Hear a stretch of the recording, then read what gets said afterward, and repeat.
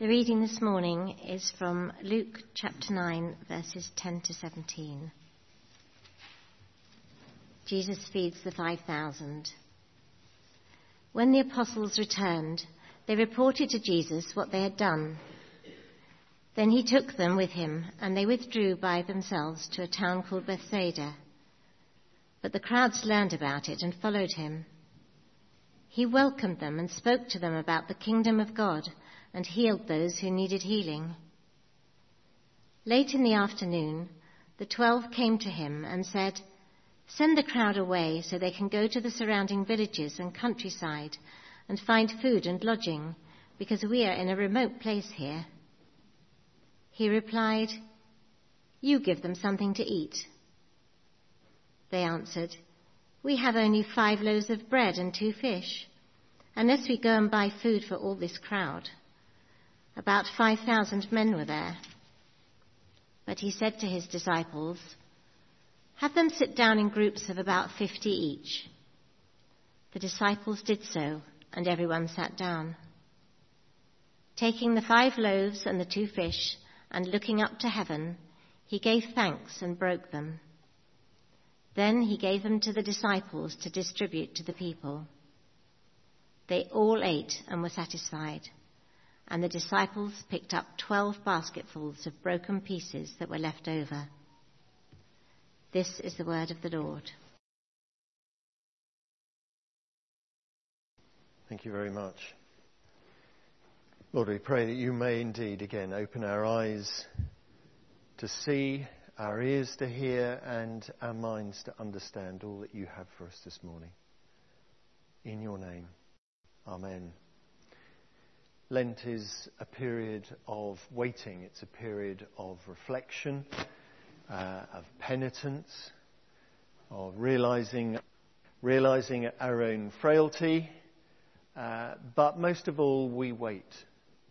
We long, really, for what is to come, but we wait. Waiting's hard. We talk about this at Advent as well, don't we? I was interested that in Uganda, December and January, she said they have a month off.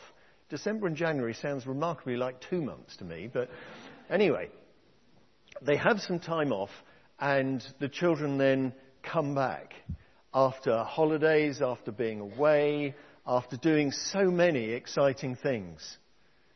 Can you imagine how excited they must be? Particularly if you've had children and they've been away for a week. Do you remember what it's like when they come back and they come home?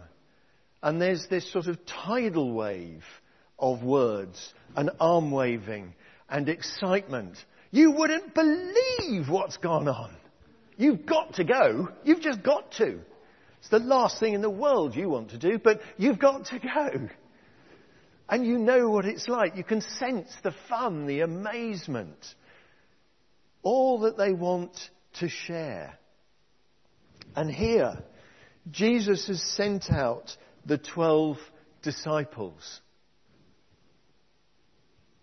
They've sent out the 12 disciples with no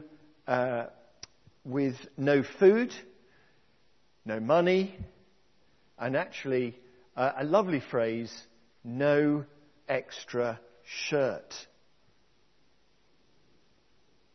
It's interesting that they go out, and when they come back, they want to share everything that they did. Over the last couple of weeks, we've been looking at gifts, the gifts of God's people.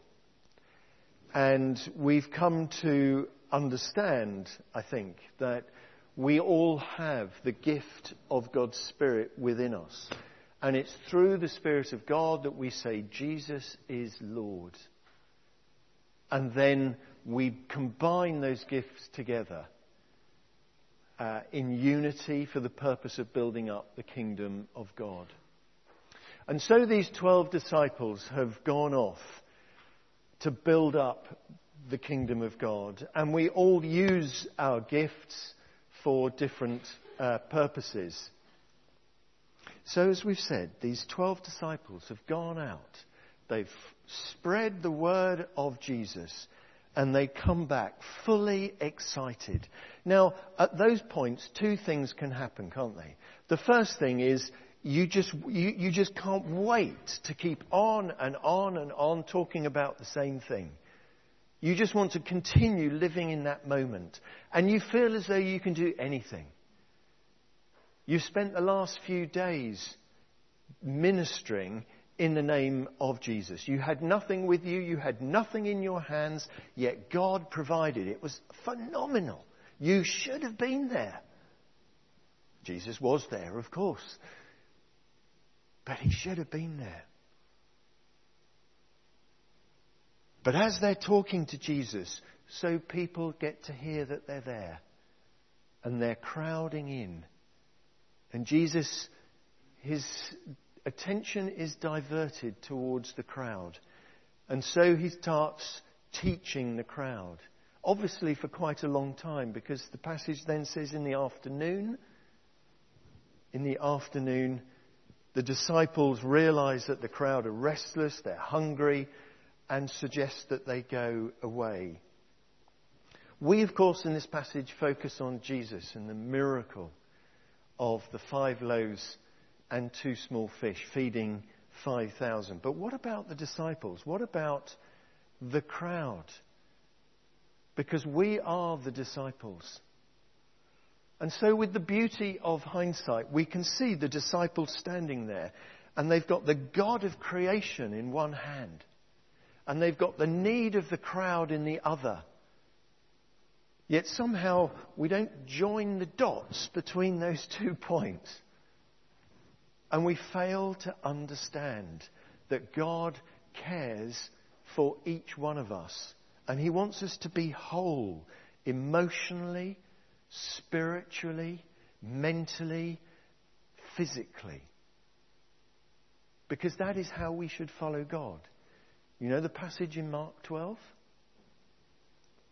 Love the Lord your God with all your heart, with all your soul, with all your mind, with all your strength.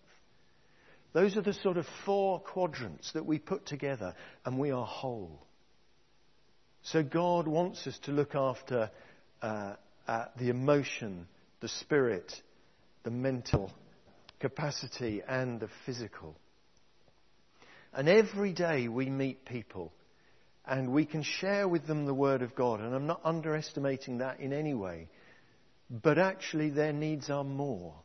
They have physical needs. They have emotional needs. They have mental needs. They have spiritual needs. And sometimes we don't want to bother God with it because we think it's too lowly. It's not really what God's about. But God is about that. He's about everything for us. Every part of us. God is interested. Through our love, people can be drawn to see the love of God. And so we see in this passage a contrast. The disciples had appreciated that something was required, but they hadn't appreciated what could be done. They perceived this as a human requirement. Send them off, because we know they need somewhere to sleep. They need something to eat. Let's send them away. Yet, they've just done everything in the power of the name of Christ. They should have been on fire. And yet they don't join the dots. They knew what was available, but not what could be achieved. They'd seen Jesus perform miracles. The wine at the wedding. Why did he have to do that? The healing of the woman with a hemorrhage. He'd healed a leper. He'd healed a paralyzed man. He'd raised Lazarus from the dead. He'd raised Jairus' daughter. All of these were in the same Gospel of Luke. This was a God of the whole being, not just part. They knew that Jesus was with them, but not what he was capable of providing. God is the creator, able to do and intervene in items big and small in order to bring care and protection. They knew that Jesus cared for the people, but not the extent of that care. And God's love can extend to finding food,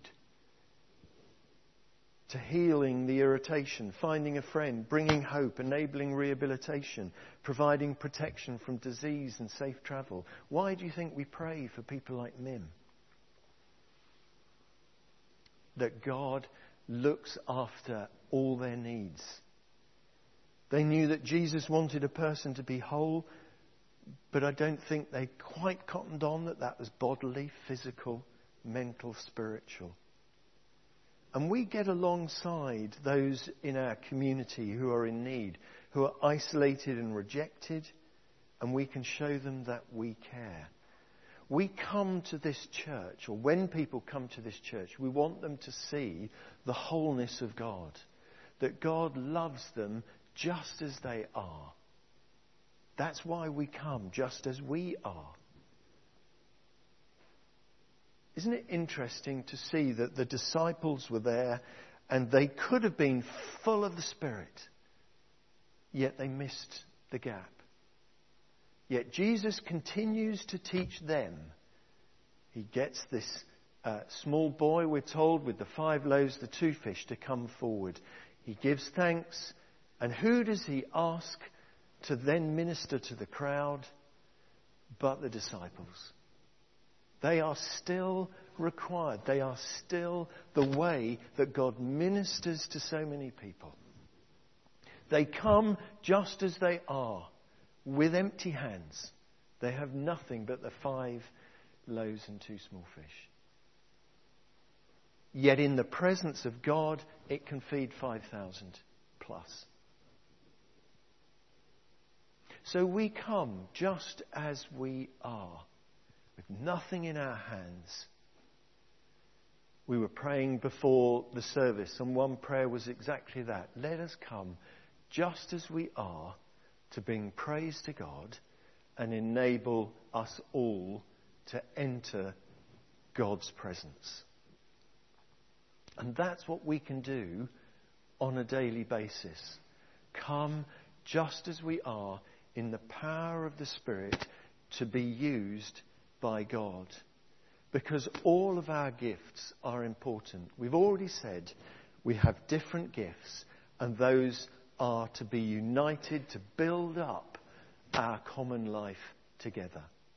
Now, I don't know who of you had the misery of watching television yesterday afternoon. I was one such person. And it got worse and worse. But turning that on its head slightly, the English rugby players were probably individually just as good as the French rugby players. Obviously not as good as the Welsh. I accept that. Actually, I don't accept that at all, because England beat Wales. I thought I'd mention that too. However, the French played as a team. And their individual gifts were all brought together. There was not a weak link. And together they were completely unsurpassable. And let's be honest, they destroyed England. Completely destroyed them. And credit to them. And we, as a community of believers, bring the gifts of God, the hands that we have, to the people that we meet, wherever that may be. And that's great when we bring people to this church and they sense the love of God. Fabulous. But what's going to happen tomorrow morning in the doctor's surgery? Or when you're queuing for your coffee, Wendy, with Kalpesh? Who are you going to speak to? A lot of people, exactly. And you're going to bring the love of God to them because you're there. And what are we going to do at the school gate? Because nothing is too small for the interest of God. No one is outside the love of God. Wherever we are, whatever we've done, God can be with us. Every day we will have an occasion to see God's prompting. And we see from this story that God is interested in the whole being. God is available. God is able to help directly or through us. So maybe next week we'll report back how you have proclaimed the word of God, the presence of God to the people among you. I'm going to share with you. I did find a clip on YouTube for the kids, but they were so busy when they came in, they didn't want it. But underneath that, while the clip was playing, I was reading some of the comments. And I read this. And this touched me. Because what we're talking about is Christ in our midst. Christ, our Lord and Saviour. So the comment reads, greatest man in history, named Jesus, had no servants, yet they called him master. Had no degree, yet called him teacher.